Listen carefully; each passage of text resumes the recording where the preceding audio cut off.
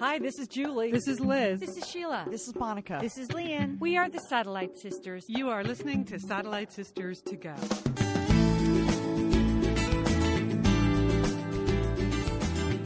You are listening to Satellite Sisters. It is June 2nd, 2015. I'm Leanne Dolan here in Pasadena, California. I'm with my sister Julie in Dallas, Texas. Julie, I heard you unbought a house this weekend. I'm sorry. Yes.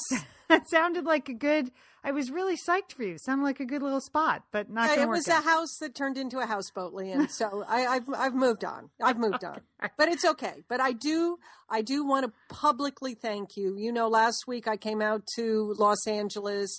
I wanted to spend time with my cousins, with the passing of our cousin Ann Morningstar. And I showed up at your house midweek. And I just want everybody to know, first of all, Leanne has a fabulous guest room that you can stay in. It really is great. But the thing at Leanne's house, midweek dinner, it's hot, okay? I had this fabulous grilled chicken and then 2 sides with the dinner. I mean, who does that, Leanne? Only you, Leanne Dolan. So I thank you for all of your nourishment and your support and keep up the good work with those midweek dinners. That's what I'm saying. Thank you very much. I'd like to credit the Satellite Sisterhood for providing all those cucumber recipes. We had the cucumber dill Greek yogurt salad again with the grilled chicken. It was really tasty. Good. Very tasty. Yes, that was a quick trip, but worthwhile. Always worth it. Always worth it to just take a moment to pause in your life to think of someone who meant a lot. So, but we are moving on. We have a very full show. You know, it was the season finale of Outlander, so we'll get to it. But before we get to the darkest episode in television history, we're going to try to do some light stuff. We're going to lighten up a tiny bit. Oh, we got some breaking Triscuit news. The Triscuit juggernaut just keeps growing here on Satellite Sisters. Julie has an unbelievable story about what a doctor was wearing at a checkup. Personally experienced that. I have a new trend that you can watch for in your own Whole Foods grocery store, Julie. Oh, I'm excited about that, Leah. Yeah, first to have it here in Pasadena, but it may be coming to your Whole Foods. The Economist, yes, it's a Tuesday show, but we are going to talk about an article in The Economist about men adrift. It's a cover story. It's all over for men. I'm really sorry about it, but they're in big trouble, Leanne. And I have some issues with mandatory community service. So, but I have to say, we would be remiss if we didn't talk about yesterday's biggest story. It broke the internet. The new pictures of Caitlyn Jenner, formerly Bruce Jenner. We got a first peek at the cover of Vanity Fair, additional photos. I watched the interviews on Good Morning America today, Julie, with Buzz Bissinger, who wrote the cover story for Vanity Fair. I did not sign up for the digital version, though, to read the cover story ahead of time because I share a Vanity Fair subscription with my in-laws. So they read it first and then drop it off at my house. Well, isn't that a nice It is nice. It's nice. Okay. But anyway, first impressions of the Caitlyn Jenner pictures. What'd you think? Well, I didn't know who they were talking about at first. Okay, I didn't see. I was out of the country, Leanne. Literally out of the country during when he had Bruce or when Caitlyn had her big interview with Diane Sawyer. Oh, okay. So I was a little behind the scene. I just saw those. I saw the pictures come up on Facebook. I was like, well, who's that? Caitlyn. Is she some new movie star I missed? I didn't know who she was. Okay, so but then it all fell into place. And you know, if this is what Caitlyn wants to do, go for it. It is a little. I have to say, it's mind bending for me. Okay, I just the whole transformation. It's mind bending. I think that's the purpose of that kind of cover. And what Vanity Fair is trying to put out there, what Caitlyn is trying to personally tell people. And it's working. That's minds are being bent. Yeah, I think that's a fair assessment. I mean, right. It is dramatic. It's a dramatic before and after of someone that we thought we knew very well. And, you know, they're all of a sudden there they are in a Madonna bustier. It's very dramatic. It's very dramatic. But I think that is the point of the whole public transformation and the Vanity Fair cover and the upcoming TV show and the cover story. I read that they're doing not a lot of interviews, but just a couple of well-placed interviews. It's super dramatic. I looked at it yesterday. I had to sit with it, and I'm like, okay, well, I was hoping for Goldie, but all right, Caitlin's fine. That's fine. That's what you want to go with. Caitlin with the C, which I think is... Yes, but also with the Y, which is not the correct Gaelic spelling. So, as someone with a Gaelic name, I feel like we have to hold the line. But, okay, Caitlin, if you want to spell it with the Y, that's a lifetime of pain. I'm just telling you right there. That's not going to be spelled right. And I did hear today on Good Morning America, someone refer to Caitlin as a fashion icon. And I just think that's too soon. I mean, that's too soon, right? It seems early. I mean, this is her first cover. Yeah. And it's really the first time, because in the interview with Diane Sawyer what was her attire? It was more modest, wasn't it? Was he wearing bustiers? No, he was Bruce then. So he was just in male clothes. He hadn't gone through he's done 10 hours. She has done 10 hours of plastic surgery on their face and got the breast implants. So there was surgery after the Diane Sawyer interview. There was apparently a big panic attack like the next day, like, oh my gosh, what have I done? I can't go back. I guess that's very, according to a doctor I heard interviewed today, very normal, that there's just this giant, what if I've made this giant mistake? Like, what if this isn't who I am? And, with therapy, she worked through that. So I think it's still a long transition, but the immediate effect is kind of mind bending. It does take a while to sort of wrap your head around what happened. But I thought just the simple phrase, I'm free, was very powerful. Yeah. I think that's a very powerful concept. Yeah. People reach that point in their lives at various times where they feel like I am finally the person I'm meant to be. And some people never get there, and that's sad. So, so I mean, I wish her well. I will have to say, as the oldest satellite sister, that Caitlin's a couple of years older than me, but she's really kicked the game up here for I know she has. For women in their 60s. Okay, because not many of us could do the bustier on the cover of Vanity Fair. Okay, where we really gotta work. So and her arms are ripped. Yeah, I mean, and her legs are very shapely. So So it's a very strong statement. Yep. Okay. All right. Okay. Now to the cover of The Economist. I know it's a Tuesday show. We usually do lighter topics, but this article has actually come up for discussion amongst a bunch of my friends. So, Julie, you brought this to the show. Yes, I did. Give us a recap. I haven't actually read the article yet. It's in The Economist. It's the cover story. It's Men Adrift. No family, no jobs, no prospects. This is badly educated men in rich countries, so it's not just the United States, but also in Europe as well, have not adapted to trade, technology, or feminism. And this is it's a long story, got lots of facts, lots of statistics, and it's happening, across the world in these rich countries. But essentially, men that, blue collar men that usually were heads of their households and had jobs. With the shifting of the economy, first of all, jobs that used to take like 100 men now take 10 men. So, that's a whole shrinking pool of jobs where you no longer need just the brute strength of a physical strength of men. So that is number one. Number two, men, they are not going to college as much as women. If you look at the rates of who is graduating from colleges, getting advanced degrees, it's now women are more than the majority graduating for college. So that's a problem. They're not getting trained in skills. And so that's it. In fact, in the 30 occupations expected to grow in the next, in the next 20 or the next 10 to 15 years, 20 of those occupations are currently dominated by women. Oh, so really? Nursing, accounting, food prep, childcare, fields where they're going to be job openings. They're going to need skilled workers, that you need to be degreed in these fields, and men are not going into these fields, and this is where the growth is, and they are failing to adapt to this changing marketplace. So it's a problem.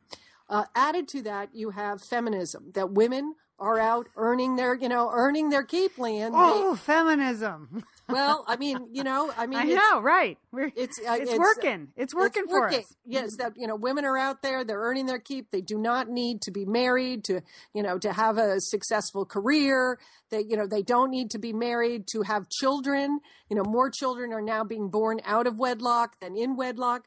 So the man's role in the home, the traditional role of a man in a home, has certainly changed. And women are just better educated than men. They're pickier. They don't, they want to meet their match. And so, they're less likely to be interested in men that have less education, less skills than they do. So, and then men, if they lose a job, let's say they lose a job because these jobs have, disappeared, they've been consolidated, that men have a much harder time asking for help or using help in order to retrain. Okay. Number one, they don't want to talk about it. Okay. Does this sound familiar, Lynn? Yeah. Number two, it could be any number of things.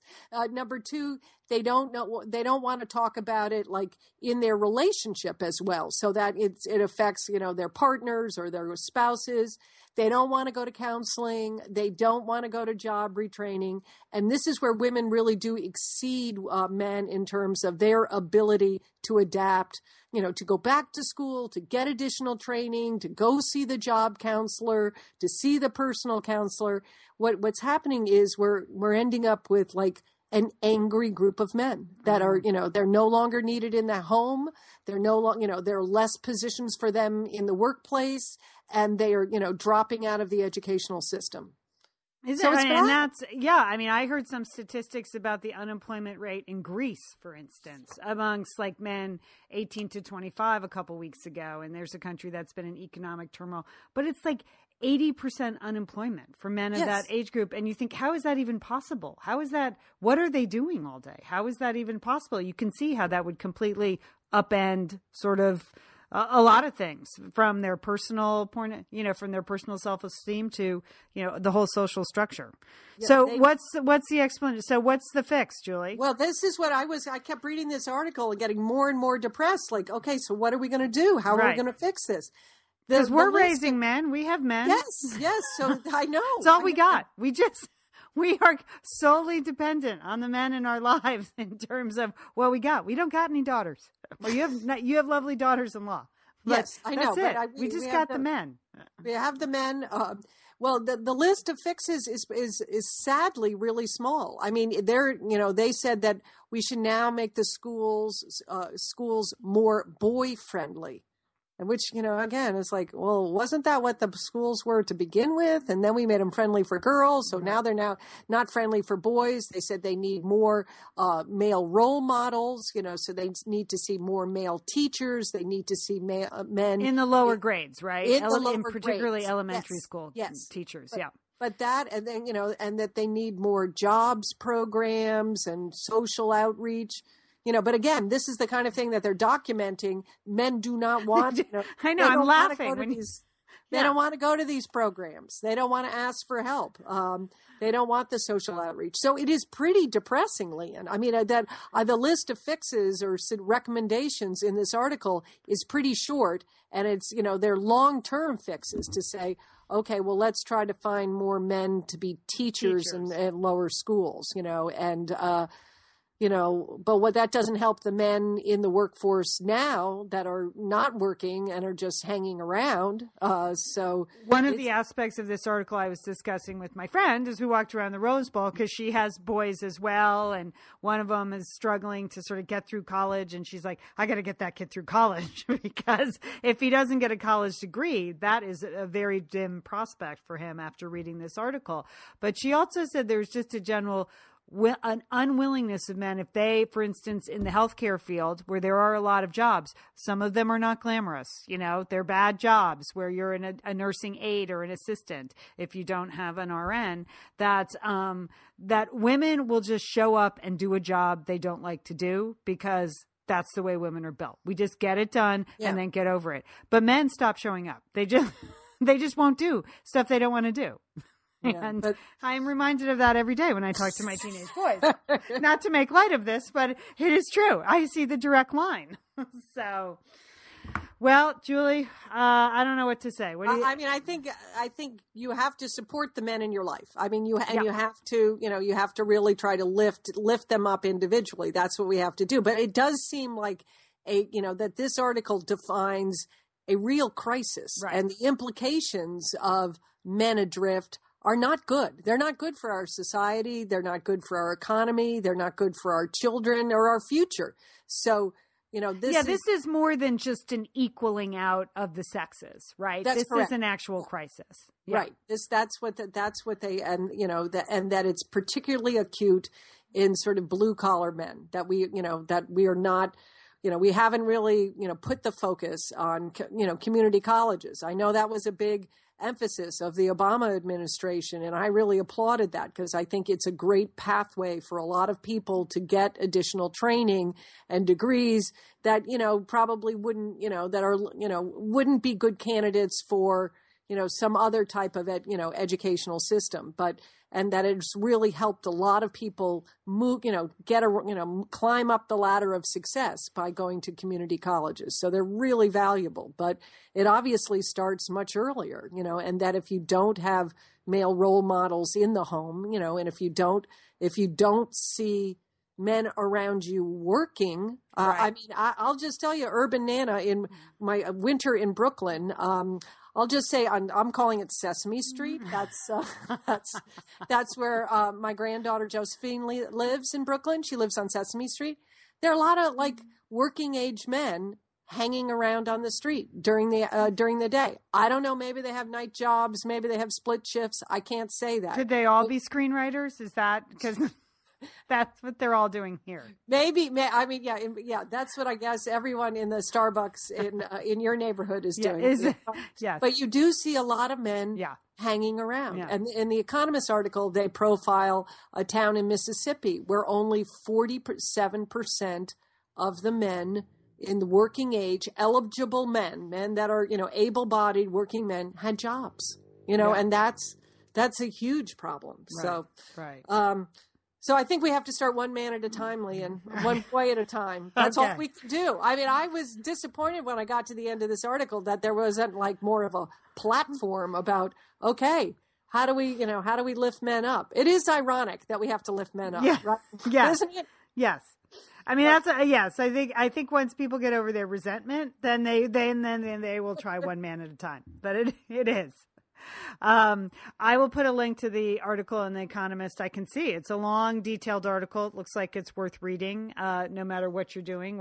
Even if you're raising daughters, it looks like it's important reading. Yeah, because they're going to be probably looking for mates down the road. So that's important. They're going to run into men from time to time. At some point in your life, you do. You have to encounter some men.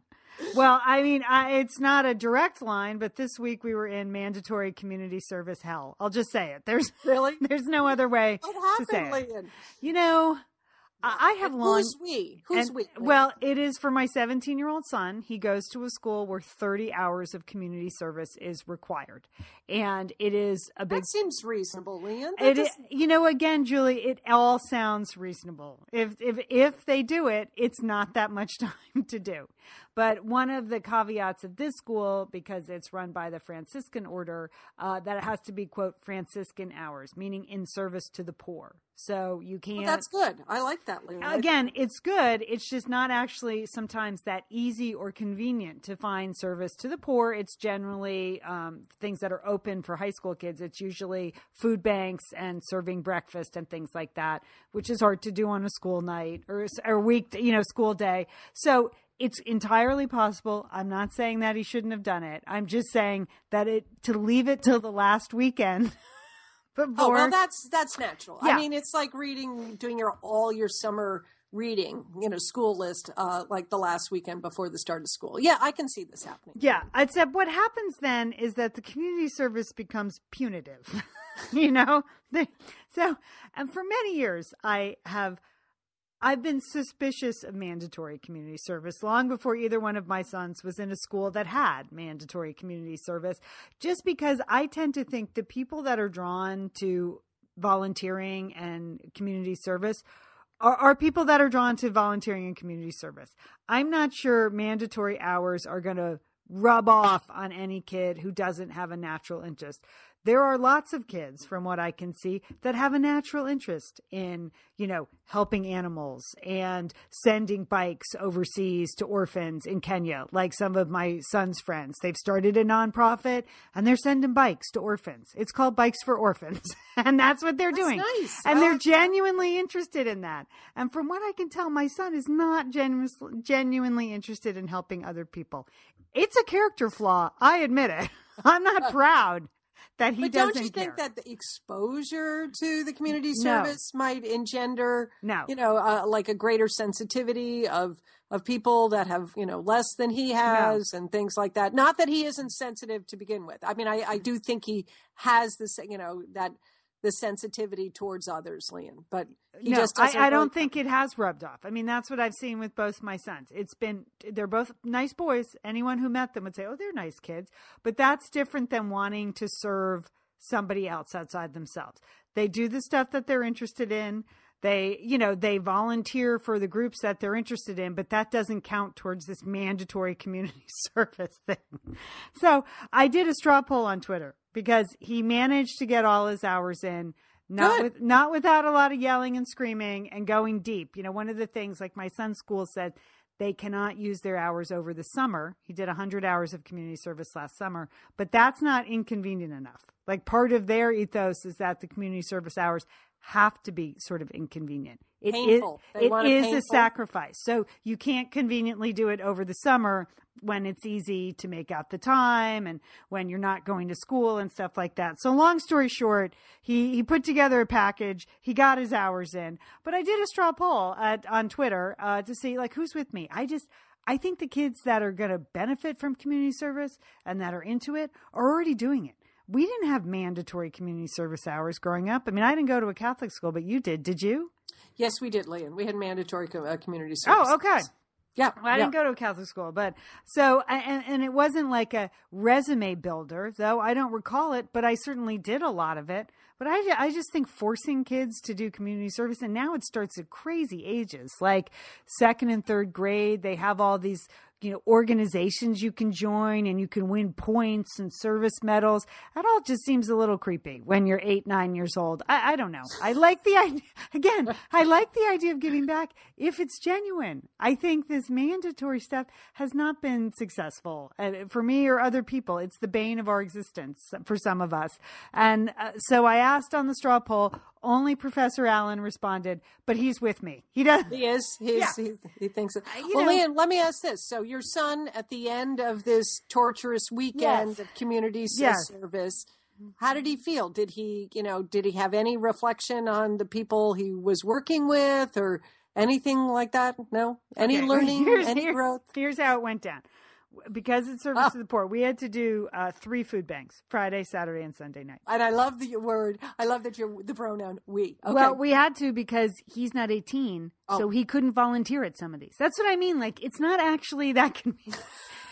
But you can't just show up at food banks and start serving food. That doesn't happen, actually. Many of them you have to apply and you have to commit for a year. There are very few opportunities where you can just show up and work a couple of hours. So the 2 that we did, someone over 18 had to be with him. So that would be me because he's only 17. So at least I took his friend, and we worked at a food bank in downtown Los Angeles, an amazing center that provides breakfast 6 days a week, and then a food bank for other people, again, 6 days a week. And it was a long shift, and we got the produce and we put it out, and I had to man the front table. Boy, it was a lot of work. It was a lot. The front table was outside where they were, they had clothing and a few household items to give away, but you were supposed to do that after you went through the food bank. There were some rules. And so I had to be the gatekeeper. And I'm just saying it was a lot for me. I had to come down hard, which is stupid. Put down the hammer on these people? Yes. I mean, it was stupid. But anyway, it was very stressful. But I said as we're driving home in the car, I was like, did you learn anything, boys? Because you have to write a reflection. And his friend said, well, I learned that people don't want 1 pound bags of peeled garlic because that was one of the options. That's good to know in terms of things that you really should donate, useful things. Yeah. That's a good point, Leanne. But we talked a little bit about it. And I said, one of the things to think about is those people had to take public transportation to get to that food bank. What we gave them was $20 or $30 worth of produce. They stood in line for that. They got on public transportation. They brought their kids because they don't have anyone else at home to watch the kids.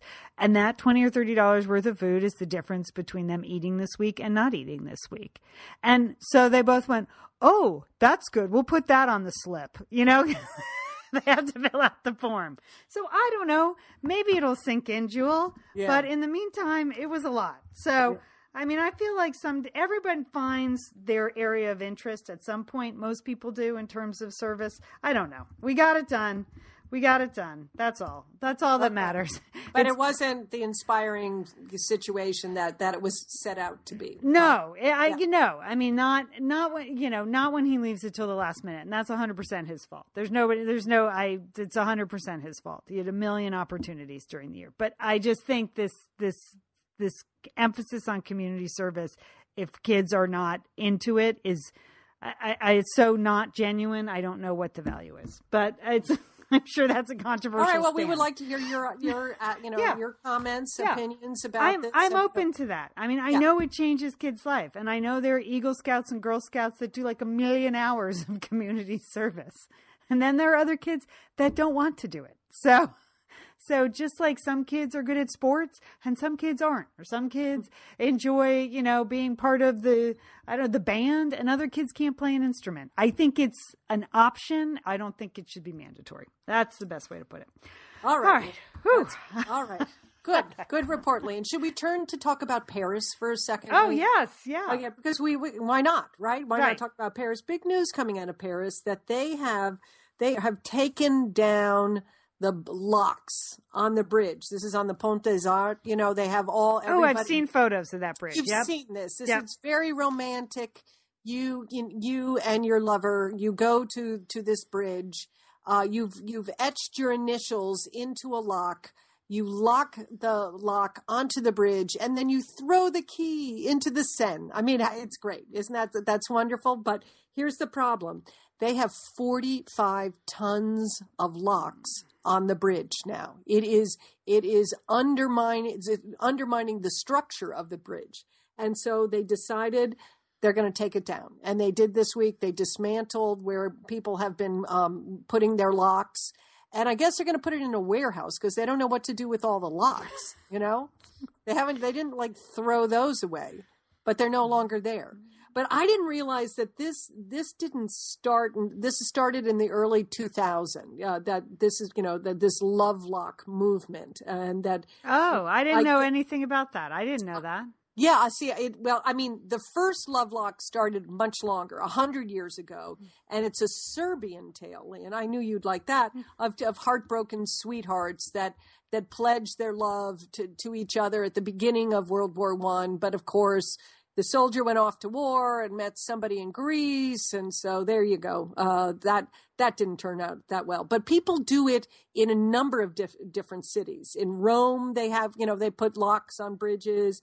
Moscow, instead of putting it on a bridge, they have an iron tree. They have a metal tree, and people put the locks up in the tree and then throw the keys into a little canal.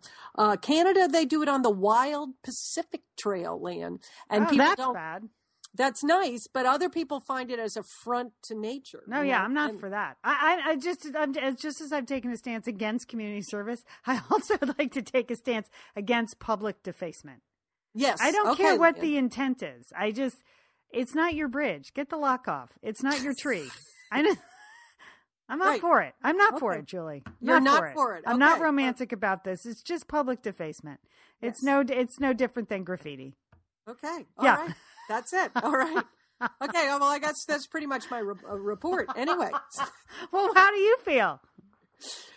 I guess I agree with you, Leanne. I mean, it seems kind of romantic, but you don't want to, it isn't your bridge. You should, you shouldn't like ruin the Ponte Vecchio in Florence with your stupid lock, right? Or that's the problem. Yeah, but man. It seems to me they're doing it in Atlanta, like on the Cherokee Avenue Bridge over I-20. I have no problem with that. You can do it there, right?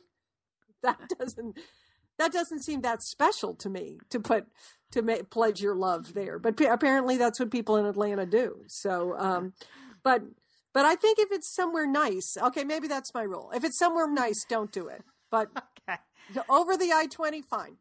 Knock yourself out.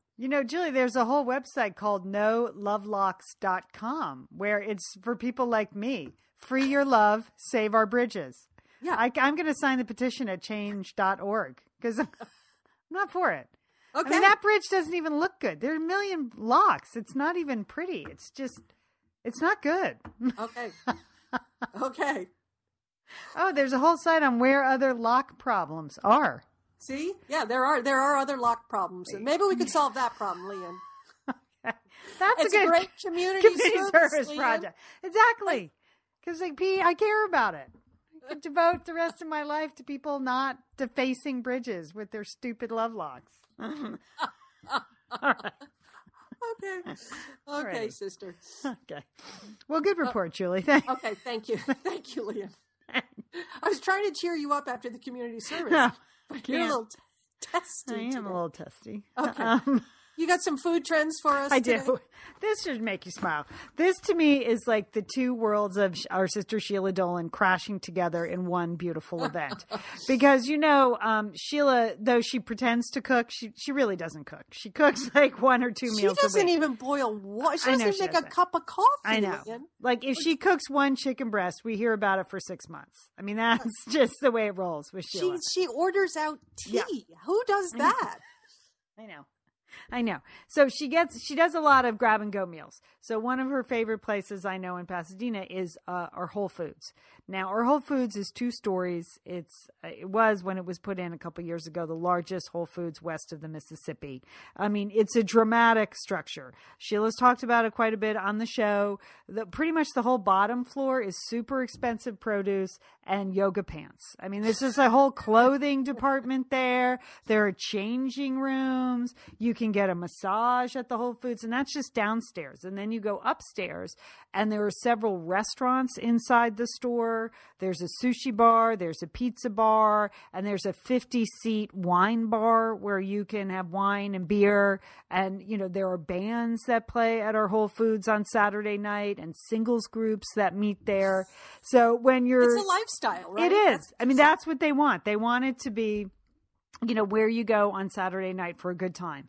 And when your son was in town, Julie, they were looking for the Whole Foods. They thought they'd stop by and pick up dinner, and their phones were dead, so they couldn't find it. I'm like, you would have never gotten out of our Whole Foods. It's so big and it's so overwhelming.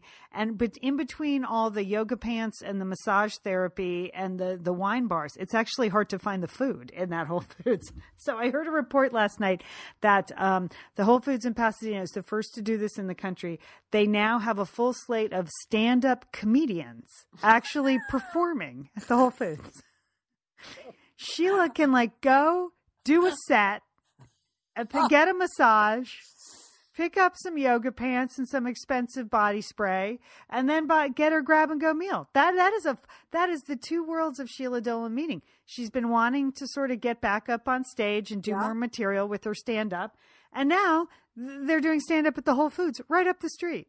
Well, does it work? Does it kind of work like the subway in New York, where you just start talking or yelling, like in the produce aisle or something like that, or what? How does it? Do you have to sign up? No, they have a booker who books the sets. It's like 3 comedians a night, and they said Los Angeles, it's the resurgence of a golden age of stand up. It's going to be like the 90s, and stand up's happening all over LA now, even in the Whole Foods. So they interviewed the booker on the radio, and yeah, she's booking 3 comedians a night. There is no pay, but for Sheila, even more importantly, you get a free meal and a Whole Foods gift card. Now you're talking. This is right up Sheila's alley. You're exactly right. I mean, she should do that. I know she should do it. I know. Yeah. I'm serious. I think this is it. I think she would first of all, I think she would kill at the Whole Foods, because a lot of her material is Whole Foods related, and you have to keep it clean. And Which she is, yeah. Yeah, nothing blue. So, because it's Whole Foods. Because there might be a kid in the cheese department who hears you. And all right. So there you go. I'm going to check more into this. I feel like that is a good venue for her. I think you should deputize Sheila, deputize yourself as Sheila's agent, and just book her right in there. That would be fun. Okay, so there you go. Look for that, and then of course a follow up on the Triscuits. We have done many Triscuit stories on the air just because they continue to come at us at a breakneck speed. Last week you reported on the show, Julie, on Martha Stewart's new Triscuit flavor. It is inexplicably sea salt and toasted coconut, right? Yeah. Coconut's going to be big, Lian. That's what we figured out. Coconut is polarizing, though. People who do, it is. It's polarizing. If you don't like coconut, you do not like coconut. It's not like everyone loves salt, but not a lot of, people do not like coconut. I mean, we've talked about some big issues on this show today. Socioeconomical ones, but coconut, that's the one. Polarizing. Okay. And Liz, Monica said she wanted hers to be salami dust, which is brilliant. That's brilliant. And I had been thinking about mine because I wanted something Southwestern Tex-Mex. Yeah. So I want Hatch green chili. Nice. That's Hatch green chili Triscuits. That's what I want. Oh, that's a good one. I put out a word to Sheila. Yeah. She said it's a really big question, is what she wrote back. I was like, really? It's just a Triscuit flavor. So she was going to think about it, and she has not come up with an answer yet. Okay. So. Well, I was going for tastes I enjoy on the Triscuit to be baked in. So I wanted like lemon and basil, or like a lemon vinaigrette. I thought like a lemon vinaigrette cookie or cracker would taste great.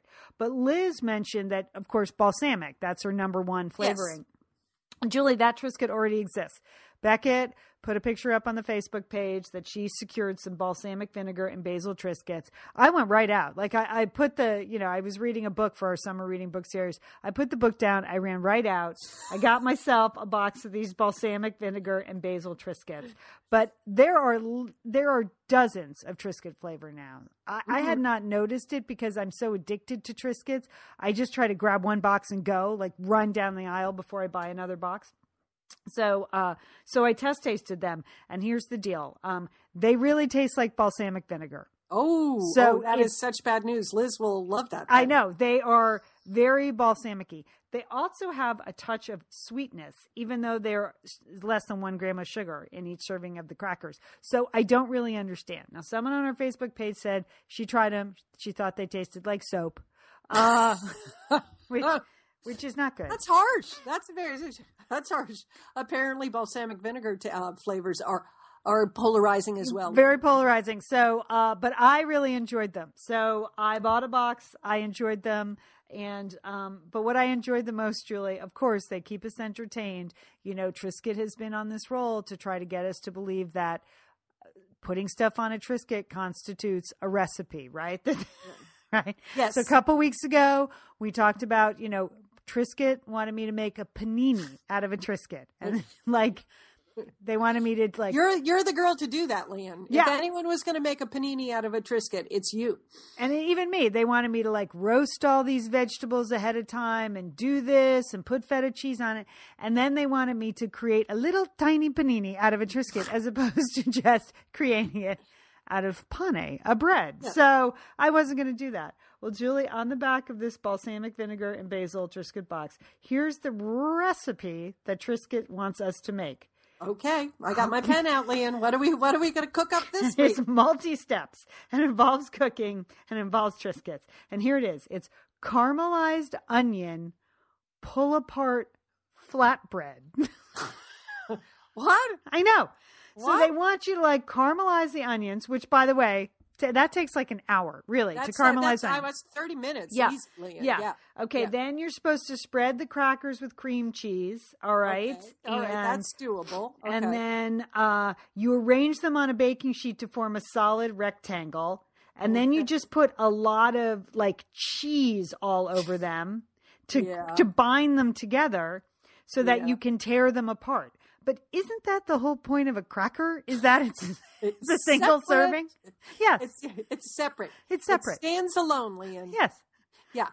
So creating a false flatbread to then pull apart, that's just so much work. And then on top of that, they tell you how to chiffonade basil. I mean, it's just a cracker, Triscuit. Don't get ahead of yourself. So anyway, and, just the engineering on creating a pull-apart flatbread out of a Triscuit. You're going to have to put a lot of cheese on that. A lot of cheese, and it's got to be the right cheese, and you might have to put cheese underneath and on top of the Triscuit in order to get. Because it could fall apart. It could, yes, because it's not flatbread. It's a cracker. It's meant to fall apart. It's a cracker. It's just a single serving of deliciousness. It's not, you don't pull it apart. It's cracker. It is a part. Well, now I want to make this thing. Okay. I am going to go buy myself a box of Triscuits. Okay. I don't know what flavor, but I'm going to make one of these things, and I'll report back on that. Okay. All right. There's my two food trends. Okay. Oh, wow. We're already at 40 minutes. So, yes, Leanne, so just quickly, because I know that, you are always the student, always wanted to, expand your mind.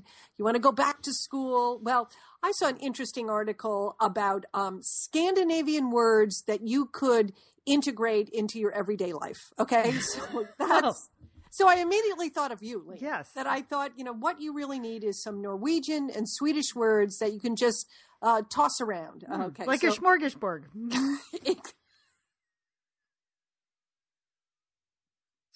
A vocabulary smorgasbord. That's what I need. Okay. Well, the first word, Leanne, that I want you to work on is tradmord. Trad.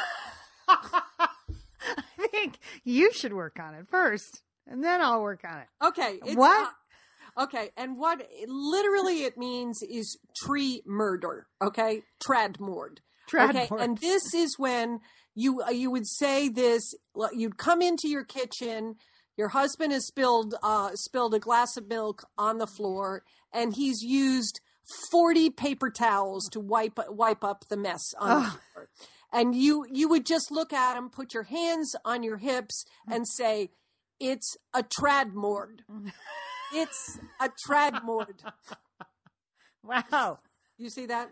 I did. Do you think you can work that in? Yeah, that's like girl with the dragon tattoo. Yeah, that's threatening. Okay.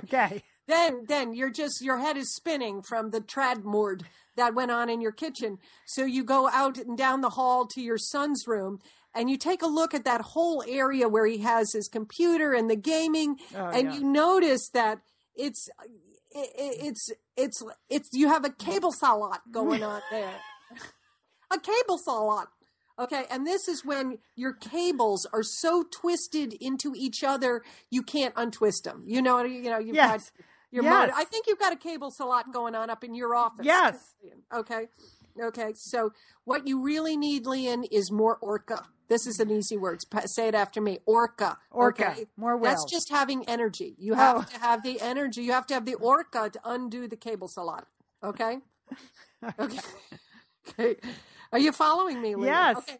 And then finally, Leanne, this, I know you're going to use this word every day because we do use the Google every day. And that would be the Google bar. Can you say that, please? Oh, that's a good word. Google bar. I don't care what. Google bar. That's when you do a Google search and you don't get any results. Google bar. Yeah. Google bar. So go ahead and put in the word salami dust, and perhaps that's an old Google bar. Okay, those are some good words. Okay, I look forward to hearing them in future podcasts. Tradmore, Cable Salat, Orca, and old Google bar. Okay. That's Scandinavia in your everyday life, Leanne. I know you. I mean, you wear those clogs. I do. You should speak the languages. I do. You're right. All right. Do you want to save the last one? I'll save that last one. We'll do that this weekend. We have a burning medical issue, but it can wait until this weekend because we really do have to get to the finale of Outlander. Yes, we do. First, I just want to mention, though, that this weekend, actually not this weekend, Friday afternoon, I'm going to be on Robin Call's radio show. It's a call-in book show in Providence, Rhode Island called Reading with Robin, but I think you can stream it live. I know you can. So I'll put all the information up on Facebook and our website and stuff, but she's always really fun to talk to. And just if you're a fan of books, and she's a great conversationalist and interviewer with authors. So I will put links to that. You can hear me, but you can also hear lots of other writers talk about their writing. So I'm looking forward to that. Just wanted to let the Satellite Sisterhood know if you're not doing anything Friday afternoon, you can stream that from your computers. All right. It is the season 1 finale of Outlander. Last week's episode was dark. It was a precursor to what would be an even darker show. And Julie, this is Sister Sassenach, the last one for a couple of months as we process what just happened at the end of season 1. Were you ready for this, Julie? Because again, our whole premise is I have read the book, so I knew the brutality that was coming. And there was a trigger warning at the beginning of the show that there would be not for kids under 17, that there would be nudity, there would be rape, there would be violence. But were you ready for this episode? No, Leanne, I'm out. I am out of Outlander, and I'm outraged, okay? Really? I am outraged, Leanne. I am mad. I am offended. I cannot unsee what I saw on this final episode. I feel terrible for our Satellite Sister listeners that have followed on with Outlander, because I think they had to see things that they probably never wanted or to see, and I really felt like used by the director and the producer of this show. I mean, let's just start with this show is about men in kilts and time travel. Okay. And some witches and I was not prepared. And it was 45 minutes of the episode, Leanne. Okay. I felt I was so upset about that. I mean, it was just so difficult to watch everything that was going on. And 45 minutes, we get it. Okay. I mean, when they kept doing it, I was like, no, I really felt like very used as you didn't think they set it up over the course of the season. We had seen. So in this episode, if you're not watching, and I know a lot of people are just listening to our recaps and not watching the show, which is fine. We appreciate that. So in this episode, we know that Jamie has now traded sort of his life and the life of his body for Claire's safety to the sadist English Captain Jack Randall, who we've seen in the previous episodes has flogged Jamie nearly to death and really enjoyed it, has tried to sexually assault Claire and seemed to enjoy that. And now he's got his grips into Jamie. So the episode is a physical and psychological assault on Jamie's senses. It is very graphic. They do show the rape. They show other parts of the psychological warfare that Captain Jack Randall terrorizes Jamie with. They actually show Jamie branding himself, which I thought was the first instance of personal branding. I thought, really, I lost my sense of humor, Lee. I had my notepad, and in the opening scene, I did write down FOWS because we did have a full-on wiener shot from the start. But then it went so far downhill and dark, and it just stayed there. There was no relief. Okay. And I felt like it was excessive. I really didn't I felt like you could have communicated the same theme without using your audience and abusing your audience. Well, they did put the warning, so they wanted you to know that. And, you are entitled to your opinion. So it is definitely... I read the books for the first time 20 years ago, and there are a lot of books. So I had sort of forgotten some of the details. So when I reread it last year before the series started, the first couple of books in the series, I had sort of forgotten how dramatic this was and how detailed it is in the book, and how, in the book, it's a long portion of the book, both, the torture by Jack Randall, but also Jamie's recovery and his coming, out of his post-traumatic stress disorder and rediscovering Claire. That's a good portion of the last few pages of the book. So it's very detailed in the book. So I had sort of forgotten how shocking it is, though. It is shocking. And I read an interview with Ron Moore, who's the series creator, and he actually wrote this episode, that they thought that they had done an adequate job setting this up. That, that they prepared. I felt the week before, Leon, that was enough for you. There was plenty of rape the week before that we got it. Okay. We got it that Captain Jack Randall is a sadist. We got it that he brutalized Jamie. We got it. Okay. I did not need, I was really upset by that. And my husband, I made him watch it because I was like, it's the finale. Come on. It's going to be great. Sunday night, and he kept saying where's the time machine? Where's the time machine? Could they just go into the time machine or something? That was my only relief, was the fact that my husband just kept calling for the time machine. Really? I enjoyed the Scottish monetary style. I think that's going to be in the next Pottery Barn catalog. That was good. The spareness, the pewter, the wrought iron, the dove gray walls of the Scottish monastery where they were recovering. I don't know. I thought that was nice. But you're right. Yes. It was meant to be brutal, and it was brutal. It was, if you read a lot of, well, I know you don't, Julie, read a lot of historical time travel romances. No, I don't. Even sort of any book where there's a romantic male lead, be it a real romance or a historical novel or any contemporary fiction where there's a strong, sexy male lead, to show him in that position with complete vulnerability, that's kind of brave and daring. So I know visually in the book, it just comes across as wow, now you really have to go to a place of understanding of their relationship and this character that we've nearly rarely been asked to do before in fiction, in popular fiction. And so I think seeing it was much more difficult. Reading it is hard. Seeing it was 100 times harder. 100 times harder. And I have to admit, I fast forwarded through the last bit of the the Wentworth prison. Yeah. Yeah. I mean, and and they should know that. I mean, that I just really feel like they misused the audience. I really did, that they did not prepare us for that. And then they had already made that point. So, okay. So no, I'm out. I cannot go on. I cannot. You can't? That's it? I don't know, Leon. And then I was They're going to Paris. Now they're going to Paris. I was furious at that last scene. I was like, oh, now you're going to give me this, the boat and the sweeping coastline and Claire and Jamie in their arms together. And, we're supposed to get back to this romantic time travel thing where we've been doing. Okay. No, I just don't know, Leon. I'm going to have to really think about that because I was very upset by this. Okay. All right. And I just want to apologize to anyone who watched it because we've been talking about it on the show.